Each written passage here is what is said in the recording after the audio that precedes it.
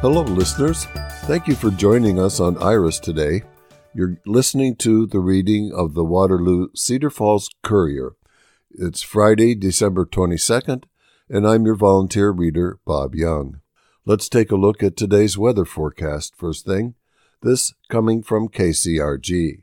Some of the best chances for rain we've seen in a while make up most of the holiday weekend, with unseasonable warmth to accompany it. Temperatures this morning are already starting in the low to mid-40s, with little concern needed toward wind chills with light wind. An area of rain is moving into eastern Iowa from Missouri and will slowly shift to the northeast throughout the area.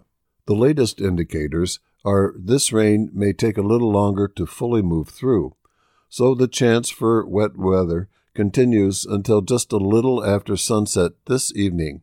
Rain will be harder to come by in our far northwest and northern counties today, but many will see at least a little bit. Highs reach the mid to upper 40s.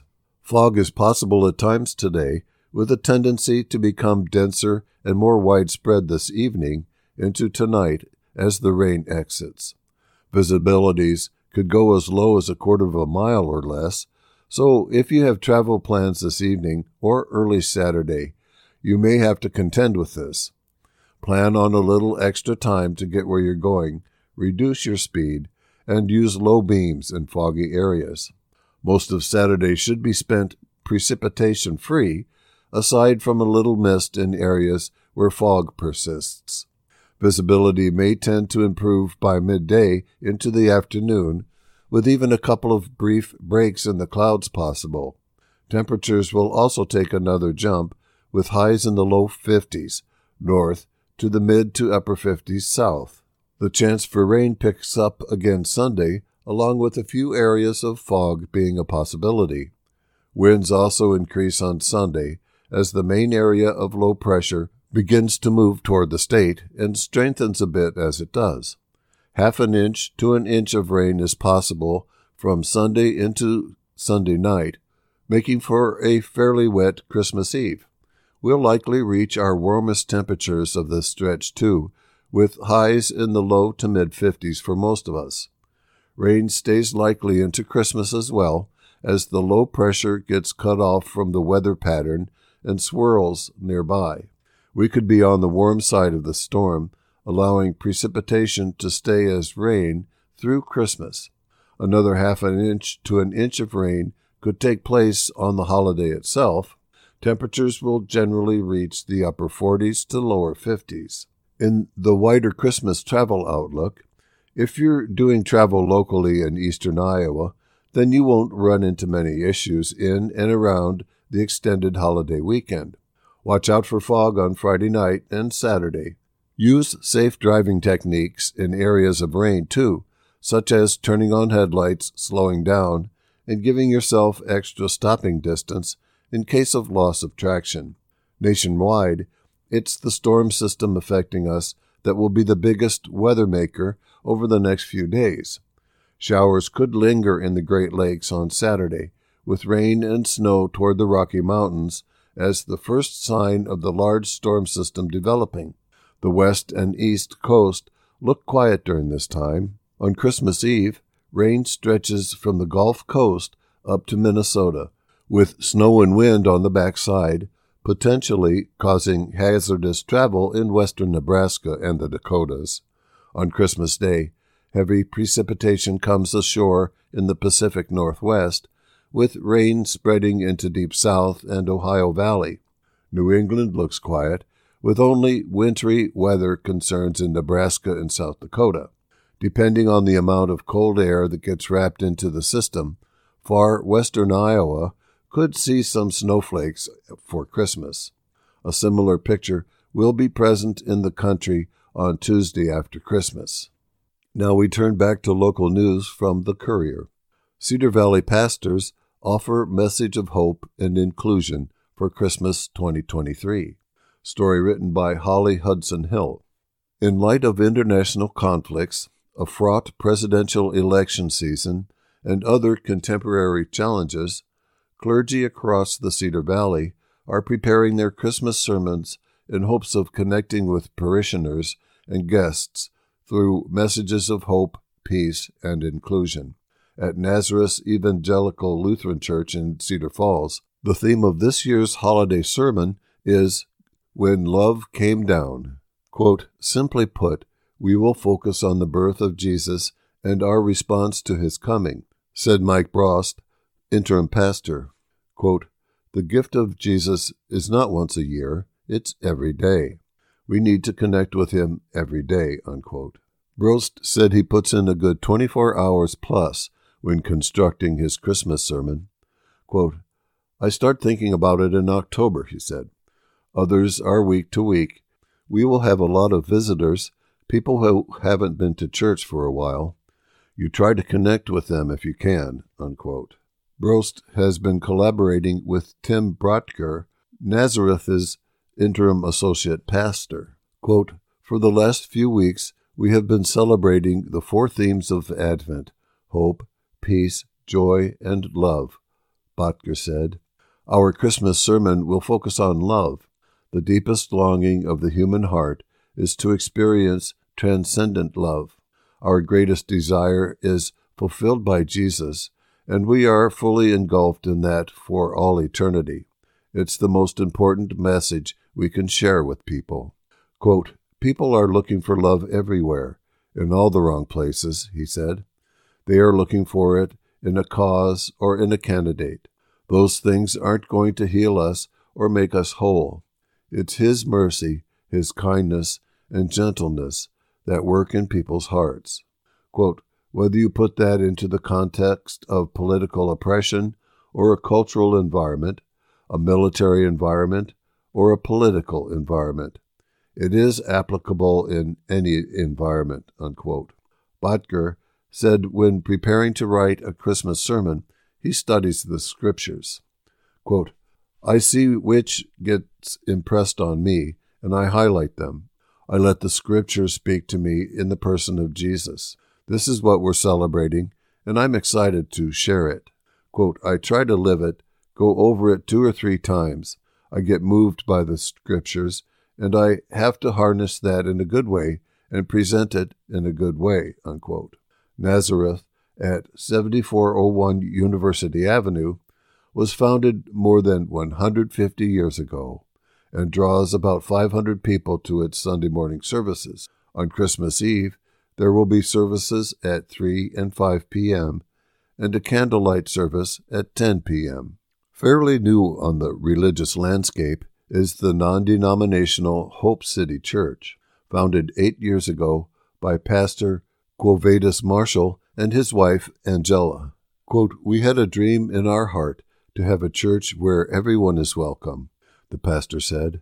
We are multiracial, multi-generational, multi-ethnic church. We are a church of people who want to make a difference with people who are different.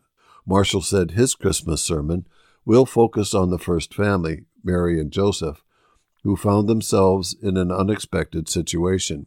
Quote, they were unprepared for what happened to them, he said. It was inconvenient. They didn't plan it. Sometimes the unexpected is a gift in disguise. Quote, God coming in the form of a baby was an unplanned gift. We will look at their response to that unexpected gift and example they set by how they dealt with it. Quote, but people often reject the unexpected gift because they don't trust the gift giver, God. Some people preach love but live hate. I want to bridge that gap.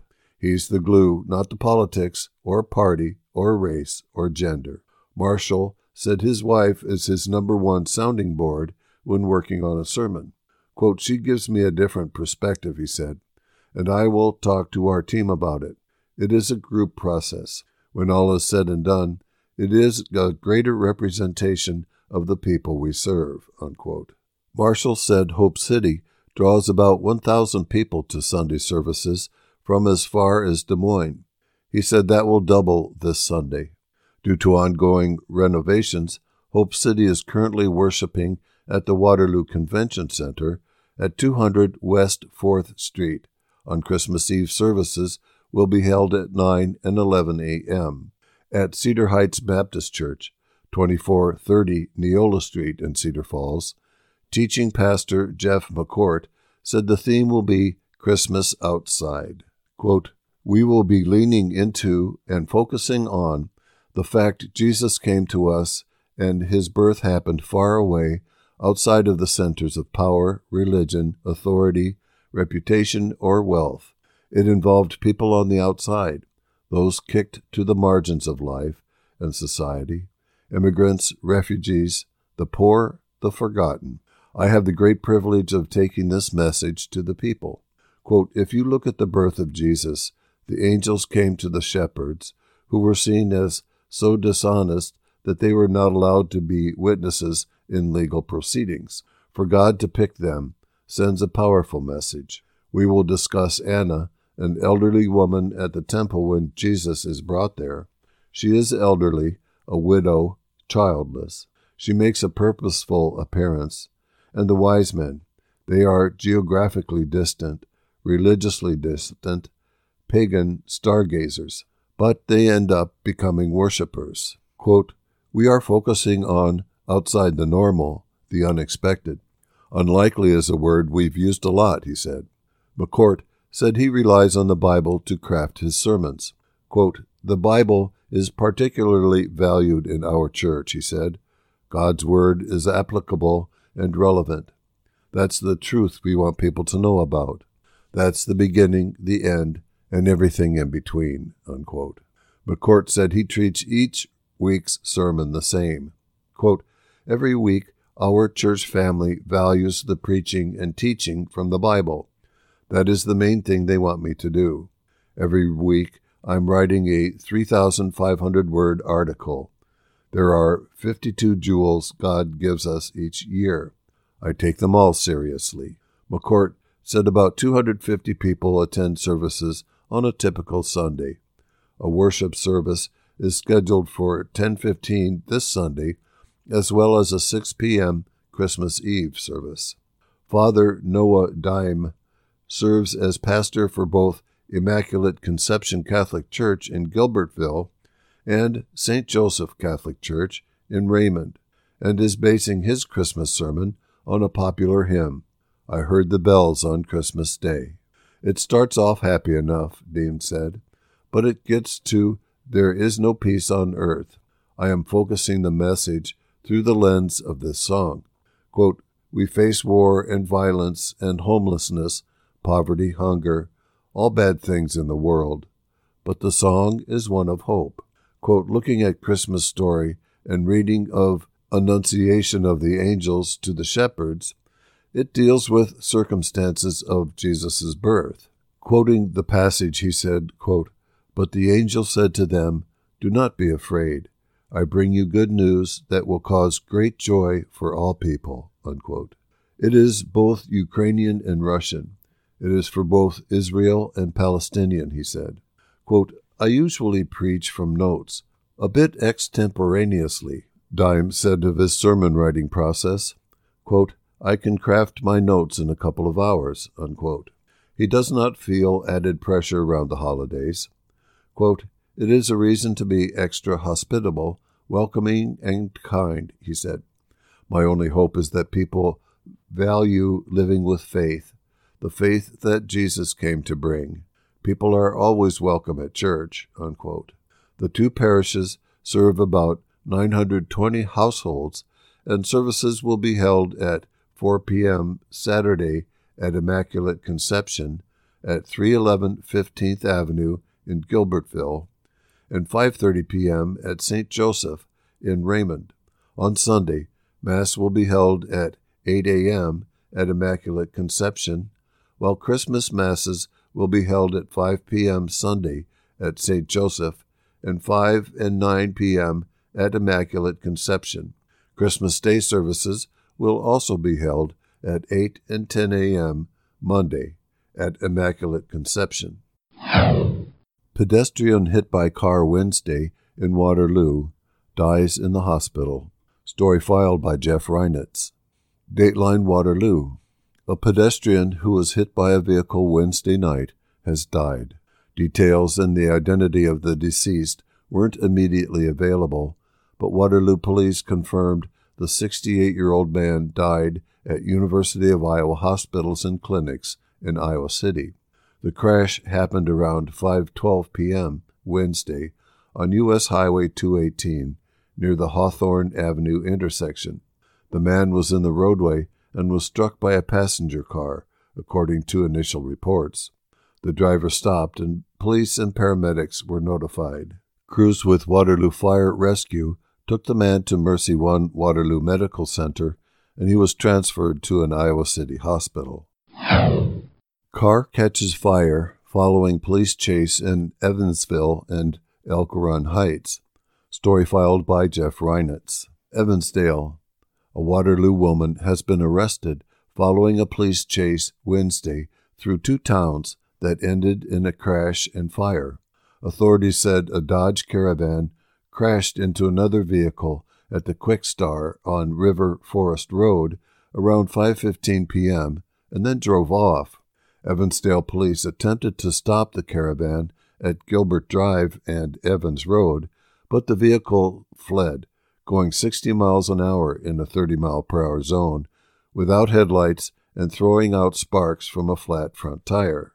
And here we have a photograph of a fireman in full protective gear, and he's fighting this car fire, and to say it's fully engulfed in flame would be an understatement. Black Hawk County Sheriff's deputies joined the pursuit, which entered Elk Run Heights and eventually returned to Evansdale. The caravan crashed into a fence on James Street and caught fire. The driver was detained a short time later, and officers discovered the vehicle had been reported stolen from Superior Welding in Waterloo that morning. Jordan sentenced to life plus 10 years in burn pit homicide. Story written by Jeff Reinitz. Dateline is Cresco. Javon Jordan will spend the rest of his life in prison for killing his friend in 2022. And as a symbolic measure, Jordan on Monday was sentenced to an additional 10 years for cutting up the body and burning it in his backyard. Quote, nobody wants to see a murder at all, but to see it done in this fashion, where a family can't even have a body to look at. They have pieces, they have shards, they have unrecognizable things with chop marks in them to remember their loved one by. That's heinous and monstrous, said Assistant Attorney General Monty Platts, who prosecuted Jordan and secured guilty verdicts for the first-degree murder and abuse of a corpse during trial. Authorities alleged Jordan, 26, formerly of Elma, blamed Jonathan Esparza for meth that was stolen from his home on October 13, 2022. Esparza, 30, of New Hampton, disappeared a short time later, being last seen on the night he told friends he was going to Elma. More than a month after that, investigators found charred bone fragments, car keys, and a necklace in a burn barrel behind Jordan's home, fragments that were identified as the last remaining traces of Esparza. During a sentencing hearing in Howard County District Court in Cresco on Monday, Esparza's relatives had a chance to vent their feelings. Esparza's father, Henry Esparza, of San Antonio, Texas, attended by a video link, recalling fond memories of his son. Quote, "This animal took that away from us," Henry Esparza said. "This animal who has no respect for life," unquote. He called Jordan a coward, bully, and a punk. He described him as psychotic and evil. Quote, "No place in society should have an animal like this," the father said. Henry Esparza said he will remember his son forever. Turning to Jordan, he continued, quote, "You have already been forgiven. When I throw away garbage, I forget about it," unquote. Quote, "I can never forgive you for the horrible acts you did to our Jonathan," said Courtney Chandler, one of his sisters. Another sister, Erin Tyler, said the family knew Jonathan Esparza was wrestling with addiction and had hoped he would turn his life around. Quote, "We've seen the destruction that drugs cause, and we've also seen the power of God to transform lives. We had that hope for Johnny. That was taken from him, said Tyler, who urged Jordan to turn to religion. Tyler also talked about the fear she experienced when her brother was missing, and how, after her brother's remains were found, she could only sleep by piping music or an audio Bible through her headphones to drown out the images in her head. Quote, "The mental torment of hearing how things went down was more than I could handle," she said. Jordan declined to address the court during the hearing. Quote, "I have nothing to say," he said. His defense attorney argued for a new trial, saying there wasn't sufficient evidence to support the guilty verdicts. Platts resisted the request, saying jurors were able to use the facts of the case to reach their conclusion. Quote, "We can infer both premeditation and intent from relationships and also by considering some actions taken after the fact. An innocent person wouldn't need to hack a person apart in order to conceal what happened." Judge Laura Parrish also ordered Jordan to pay $150,000 to Esparza's estate. Platts noted Jordan owned a house and several vehicles, assets that might be liquidated for restitution. Signing Day. Trio of Tigers sign with Big Ten programs. Story filed by Ethan Petrick. Dateline Cedar Falls. The Cedar Falls High School football practice field saw a preview of a Black Friday in the future.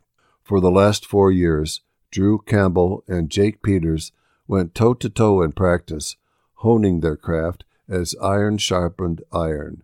Quote, "We had so many good battles out there," Cedar Falls head football coach Brad Remmert said. "It is one of those you kind of had to tone it down on the field, but they got each other better. And the reason why they are going on to these schools like they are is because of the work they put in against each other and the way they compete," unquote. On Wednesday, Campbell signed with Iowa as a consensus 3-star defensive line prospect, and Peters signed with Nebraska as a consensus 3-star offensive line prospect. Peters re-emphasized his relationship with Nebraska's coaching staff, led by second-year head coach Matt Rule, as his reason for picking the Huskers. Quote, "They told me they believe in me 100%, Peters said. "I want to be part of a program that believes in me. You can see just what the coaches have done during this season. I am excited to play for those guys." Quote, "I am super excited to work with him and all the other Comets in my class." For Campbell, Iowa just felt like that is where he needed to be. Quote, "It felt like that is where I would thrive the most," Campbell said. "That environment, they really push to work hard and push you to be the best person you can be. So I felt that is where I fit in best," unquote. And he is not going to put pressure on himself to be a replica of his older brother Jack Campbell, who became a superstar linebacker for Iowa before becoming a first-round pick of the Detroit Lions in the 2023 NFL Draft. Quote, "I am not going to worry about trying to impress people just because Jack is my brother," Campbell said. "I am going to go there and do whatever I can to, hopefully win my own awards and do whatever I can do best," unquote. Sitting side by side during the Cedar Falls Signing Day ceremony, inking their names on national letters of intent, the two set up a not-so-unlikely future where they face off on the gridiron in Kinnick Stadium in Iowa City or Memorial Stadium in Lincoln. It is an exciting prospect for both. Quote, "It is going to be nothing new," Campbell said. "It is going to bring out the best in both of us like it did all year.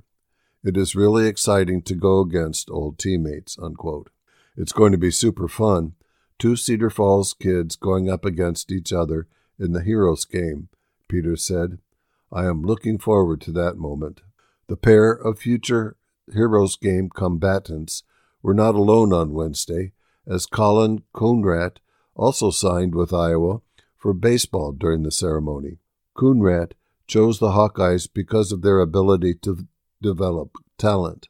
Quote, Iowa's coaching staff is one of the best in the country, Coonrad said. Their development is the best in the country, in my opinion. They have the highest ceiling out there of anybody in the country. It just feels like home there, unquote. Teammates on the Tigers football team, Coonrad, Campbell, and Peters, all offered similar sentiments about sharing the signing day ceremony with each other. Quote, I am proud of those guys, Peters said. I was blessed to play with them during the football season. It is fun to see all their hard work pay off as well, unquote. It is really cool to be with those guys all through high school and junior high, Coonrad said. And seeing them succeed, it is an honor to be their friends and be around them all of high school. It is really cool to see how they are succeeding in life, unquote. According to Remmert, each program that landed a Cedar Falls Tiger on Wednesday got better. Quote, These are excellent kids, Remmert said. You look at the All-State and their stats, that is awesome. They are all captains, and there is a reason why. They are hard workers, they are leaders. People will follow what they do. And the programs are getting quality kids. They are all multiple sports kids, and that is huge. Remmert also noted that each of the trio reaching the Power 5 level speaks volumes about the athletic program, coaching, and individual athletes at Cedar Falls. Quote, the fact that these kids can be successful in multiple ways says a lot about the coaches, Remmert said. Not just about the head coaches, but the assistant coaches. I will say that about our football program. The young men that we develop, a lot of credit goes to those assistant coaches helping them. And those kids are willing to put the work in and pay attention to the details. Former Water Schools employee wins jobless benefits after marijuana bust. This filed by Clark Kaufman of the Iowa Capital Dispatch. A former Waterloo Community Schools educator who was fired after police found 3 pounds of marijuana at her home is entitled to jobless benefits, a judge ruled. According to state records, Amy Garrison Perkins was employed by the Waterloo Community School District as a behavior interventionist at Expo Alternative High School earlier this year. In September, police went to the school and served a search warrant on Garrison Perkins in connection with the search of her home. Garrison Perkins allegedly informed the district's chief human resources officer that she had a medical marijuana card, officially known as a medical cannabinoid registration card, and that because it was too expensive to legally purchase the product from vendors, she was growing marijuana at home. Garrison Perkins allegedly told district officials she was authorized to have 4 grams of medical marijuana in connection with her medical prescription, but that law enforcement had removed 3 pounds of marijuana from her home. Under the terms in which Iowa's medical cannabinoid registration cards are provided, Garrison Perkins was prohibited from possessing cannabinoid in any form that could be smoked or eaten. Several weeks after the search took place, Black Hawk County prosecutors charged Garrison Perkins in October with conspiracy to manufacture marijuana. Court records indicate police executed the search warrant at her home after spotting 5 marijuana plants that were plainly visible in her backyard. A jury trial is scheduled for January. The district fired Garrison Perkins, and she subsequently applied for unemployment benefits. After a hearing dealing with that application, Administrative Law Judge James Timberlin noted that the district had no policies applying to off-duty conduct and that Garrison Perkins's actions did not involve the school, students, or staff. Timberlin awarded Perkins unemployment benefits, adding that the decision, quote, in no manner condones the claimant's off-duty misconduct, unquote. And now, listeners, we'd like to just take a moment to remind you that you're listening to the reading of the Waterloo Cedar Falls Courier for Friday, December 22nd, on IRIS, IRIS, the Iowa Radio Reading Information Service for the blind and the print handicapped. Now let's listen to this public service announcement. Imagine someone hiding a gambling problem. How exhausting it must be, seeing the losses pile up and feeling powerless to control it. Now imagine it's someone you love, your spouse, your child, your friend. Talk to them to understand where they're coming from, because anyone can have a gambling problem. They just need help getting their life back. Call 1-800-BETS-OFF to get help for them and you. And now, let's turn to the opinion section.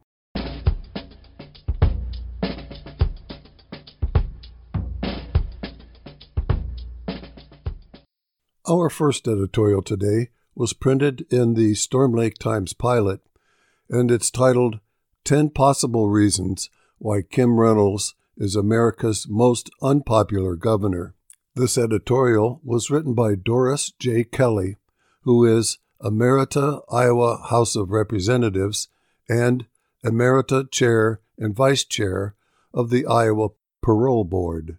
After being elected to the Iowa House of Representatives in 2009, I met newly elected Iowa Senator Kim Reynolds, where some of us bipartisan veteran legislators were giving advice to newly elected delegates.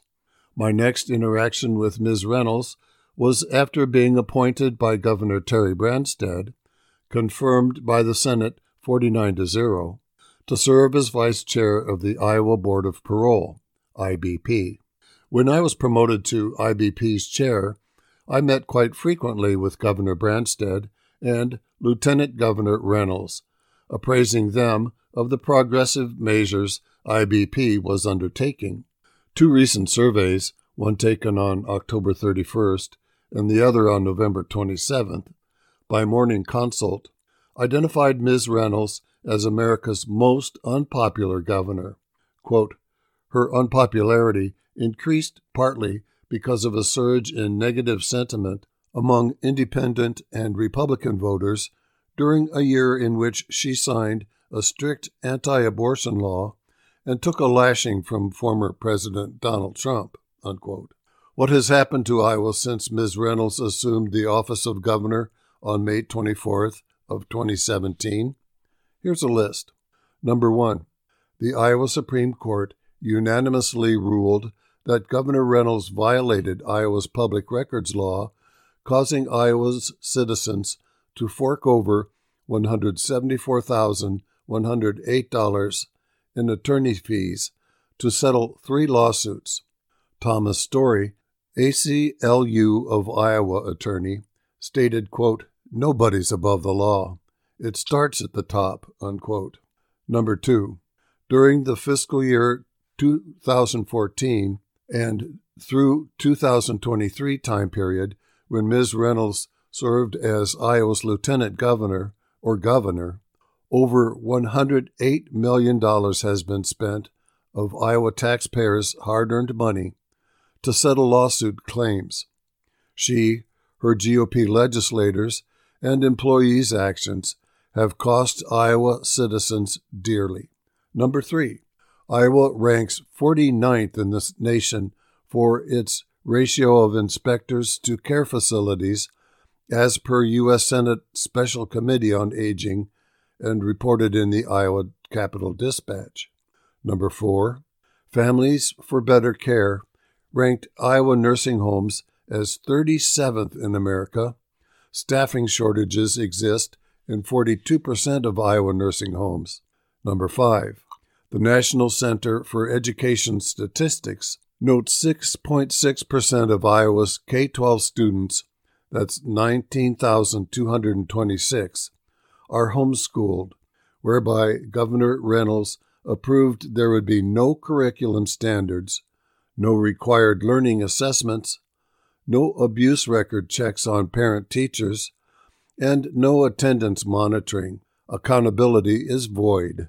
Number 6, ALEC, which is a far right-wing American Legislative Exchange Council, who should be kind to Iowa, a red state, gives Iowa a 41st place rank of its K-12 school system and an overall C- grade. In the 1990s, Iowa consistently ranked in the top 5. Number 7. Iowa ranks number 29 on public education funding. Despite Iowa desperately needing to improve K-12 public school funding, Governor Reynolds and the GOP-controlled legislature allocated $107 million to pay for private school vouchers, which could result in a potential loss of $54 million in state aid to public schools. Note, 62% of Iowans oppose the school choice law, and this is from a poll conducted by Seltzer and Company. Number 8. Iowa ranked as the 12th most obese state in 2022. Iowa's House, Senate, and Governor, all GOP-controlled, passed legislation tightening SNAP program rules that helps lower-income families afford more nutritional foods and requires an asset test, potentially kicking thousands of recipients off the SNAP program. Number 9. Under Governor Reynolds' unbridled leadership, Iowa Department of Health and Human Services has failed to comply on 50 of 65 standards from the Iowa's 2022 contract with America's Justice Department in operating the state-run Glenwood Resource Center for People with Disabilities. This was exposed by the Iowa Capitol Dispatch. And number 10, Governor Reynolds and the GOP legislature shifted the local property tax levy for mental health care to the state general fund, causing Iowa to now rank number 50, that's last place, in the nation for staffing psychiatric beds, and 96% below recommended standards, filed by the North Scott Press. These are just 10 examples of Ms. Reynolds governing a state that ranks 30th in population. Imagine Governor Reynolds being vice president, a congressperson, or holding a cabinet position. Oh, Lordy, no. Many would argue Governor Reynolds has met the long-held and revered business definition of the Peter Principle, quote, rising to a level of respective incompetence, unquote, rightly earning the label as America's most unpopular governor. Next we have, How Long Do You Send Out the Dog If He Won't Hunt? This was written by Rick Moraine, and it begins with a quote from the Bible, quote, "The son shall not suffer for the iniquity of the father, nor the father suffer for the iniquity of the son." This is from Ezekiel 18, verse 19. The U.S. Justice Department has developed a pretty strong case against Hunter Biden, 53-year-old son of President Joe Biden. On Thursday last week, in the Southern California federal court, Special Counsel Dave Weiss filed a 9-count, 56-page indictment, handed down by a grand jury, against Hunter Biden on alleged tax crimes for tax years 2016 through 2019. The counts include 3 felonies and 6 misdemeanors. They claim that Hunter avoided paying at least $1.4 million in federal income taxes, some of those savings allegedly siphoned away from his companies. The indictment includes a chart of the married man's spending over the period in question that included $683,212 in payments to various women and $188,960 on adult entertainment. A quote from the indictment sums it up, quote, "Between 2016 and October 15th of 2020, the defendant spent this money on drugs, escorts, and girlfriends, luxury hotels, and rental properties, exotic cars, clothing, and other items of a personal nature, in short, everything but his taxes," unquote. But wait, there's more. Last Thursday's indictment is in addition to 3 gun-related charges. Weiss filed against Hunter Biden in Delaware in September. Hunter is accused of making false statements on a federal firearms form in order to obtain a Colt Cobra revolver, which he possessed for 11 days in 2018 when he was addicted to drugs. He's charged both with false statements and gun possession. If Hunter were convicted on all the charges in the pending pair of trials, the maximum penalty would be 17 years in prison on the tax indictment and 25 years on the gun indictment. While it's highly unlikely those maximums would be imposed, their severity indicates the seriousness of the alleged wrongdoings. Hunter Biden admits to drug addiction during much of the period in question. Back in June, he agreed to a plea deal under which he admitted guilt on 2 tax misdemeanors, for which his lawyers noted he had already paid back taxes, and agreed to a, quote, diversion program on the drug charges, which required that he accept certain conditions and submit to monitoring by a federal court-appointed officer. The deal fell through in the federal courtroom in Delaware in July. The judge refused to accept the agreement because lawyers for the Justice Department and for Hunter disagreed on whether the deal prevented additional charges from being filed in the tax case. Absent a deal, Special Counsel Weiss proceeded to file the tax indictment in federal court in California last week. The entire Hunter Biden situation would be just one more seamy story if Hunter were just another accused person. But of course, he's not. He's the son of the president, and that's why the story fits into national politics. For months, a number of Republicans in the U.S. House have been investigating what they allege are financial illegalities involving President Biden, who, they say, has illegally abused his power, first as vice president under Barack Obama, and since 2021 as president himself. Some of them claim he tapped Hunter Biden's overseas business connections in Ukraine and China in collusion to enrich himself. Special Counsel Weiss, whom Trump appointed, has been investigating Hunter Biden for 5 years. He doesn't mention President Biden in the indictments against Hunter, and a 2020 U.S. Senate investigation led by Senators Chuck Grassley of Iowa and Ron Johnson of Wisconsin, while noting that Hunter Biden had used his family name in his foreign business dealings, found no evidence of wrongdoing by President Biden in that regard. But the House Oversight Committee, led by Republican Chair James Comer of Kentucky, continues to seek documents and testimony from the Biden administration to validate GOP suspicions about the president. So last week, fledgling Republican House Speaker Mike Johnson, no relation to Ron, announced that the entire House would vote this week on formally authorizing an impeachment inquiry into President Biden. Johnson said the White House rebuffs of the Oversight Committee's requests for information left Republicans, quote, no choice but to proceed with the impeachment inquiry. The U.S. Constitution provides for impeachment of federal officials for treason, bribery, or other high crimes and misdemeanors, unquote. The bribery provision is closest to the violation for which House Republicans are investigating the president. The House Oversight Committee subpoenaed Hunter Biden for his testimony in early November. In late November, Hunter said he would comply if the hearing were held in public. The committee insisted on a private hearing, and the resulting standoff with that subpoena continues.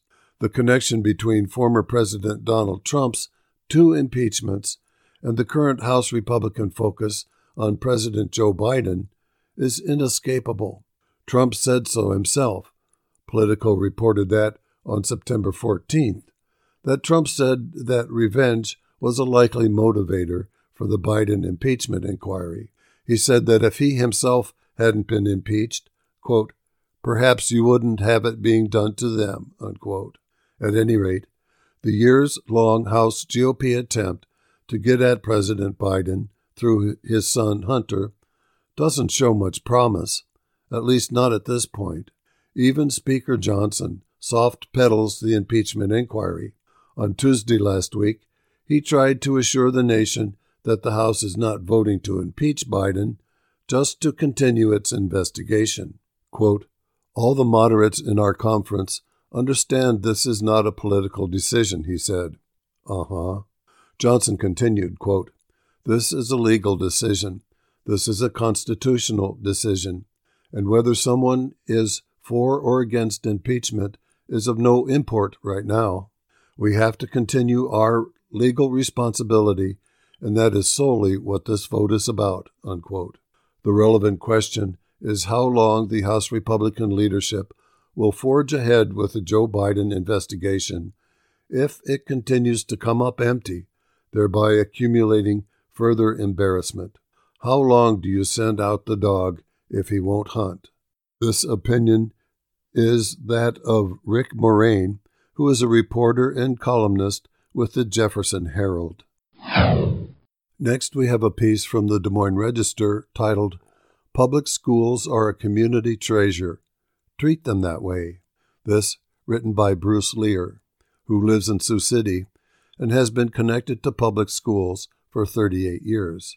When I was growing up in a one-blinking stoplight town, there were as many opinions as rumors, but one thing people agreed on was protecting our public school.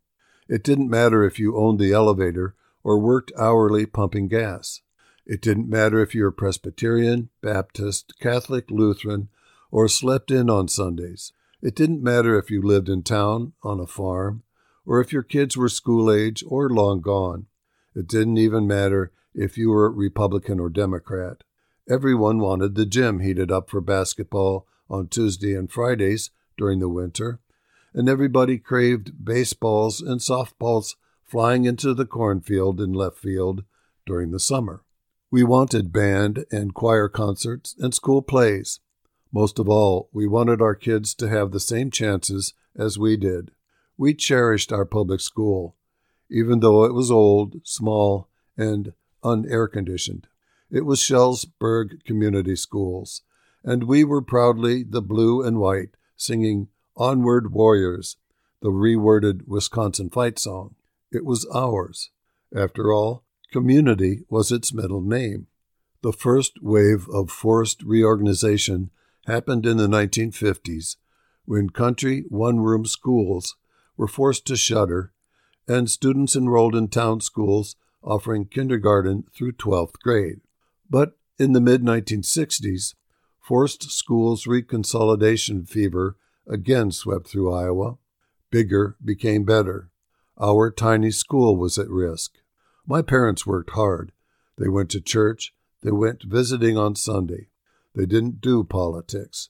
But when the school was at risk, they got active. Sworn enemies united. They might never speak to each other at the post office, but they locked arms to protect our school.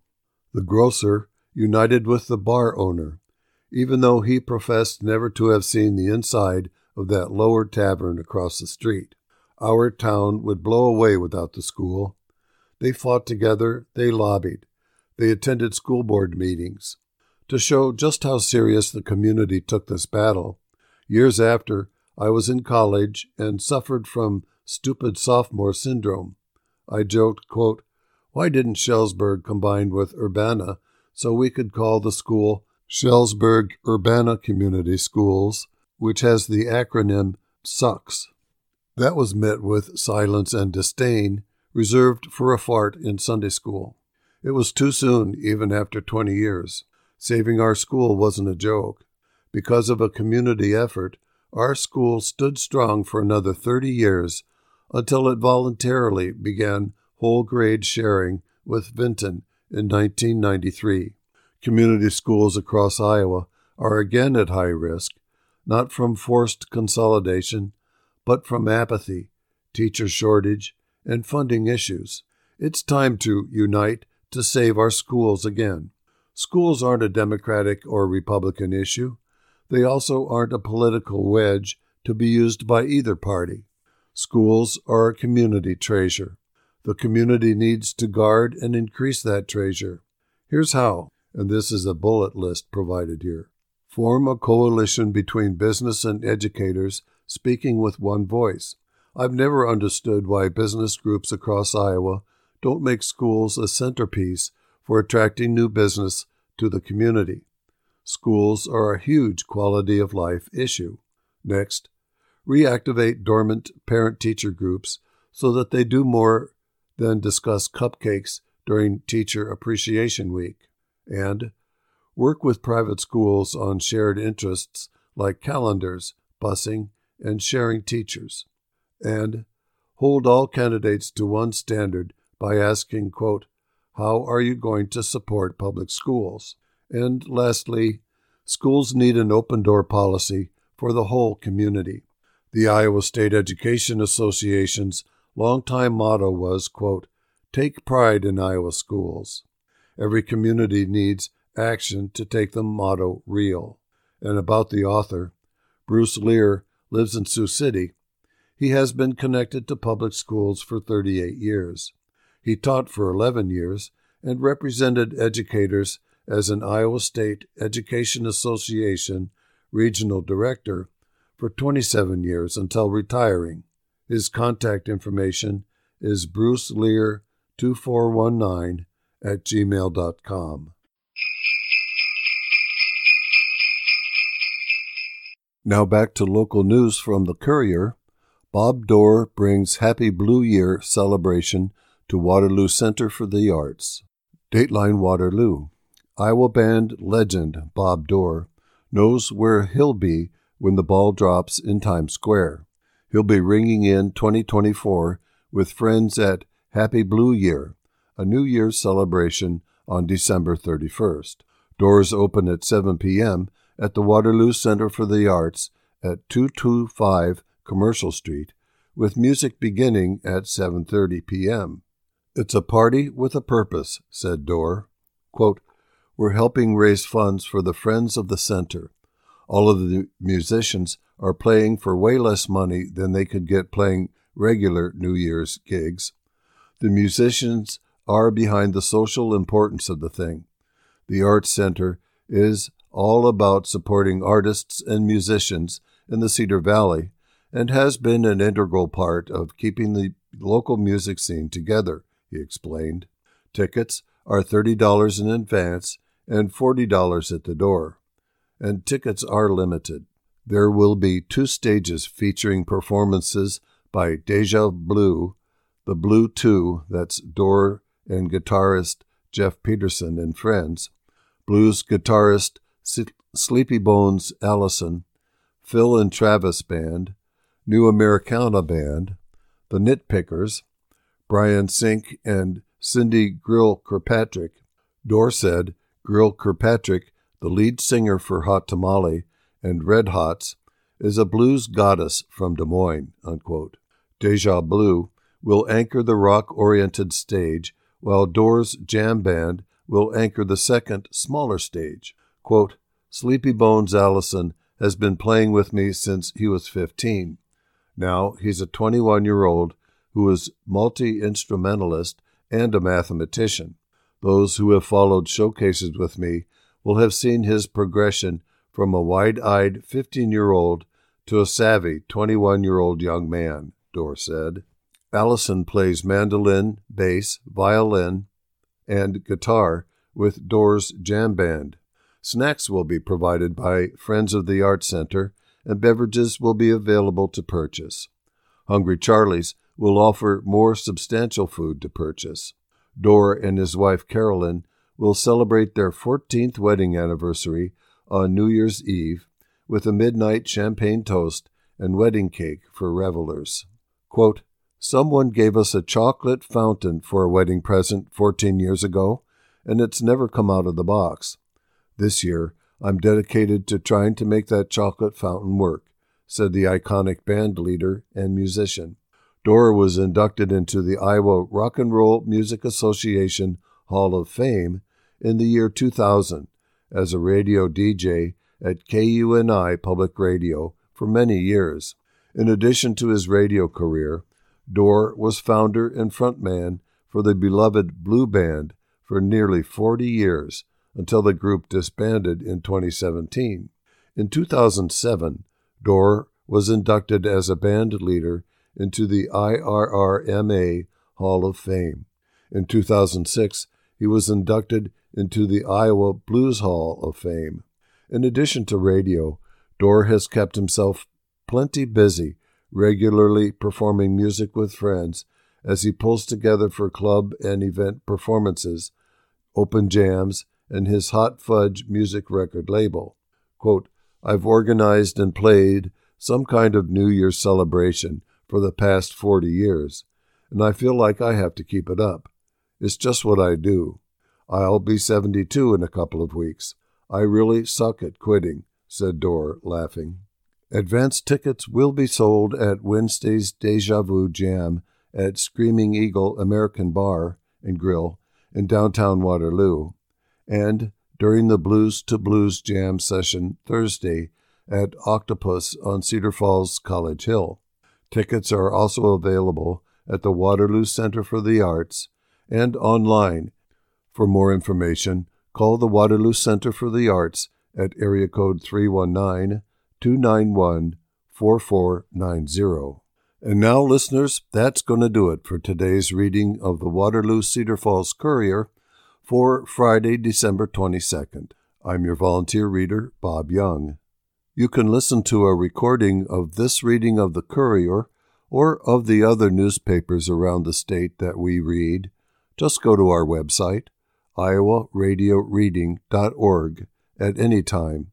And we want to thank you for listening to your IRIS, Iowa's first and only radio reading service.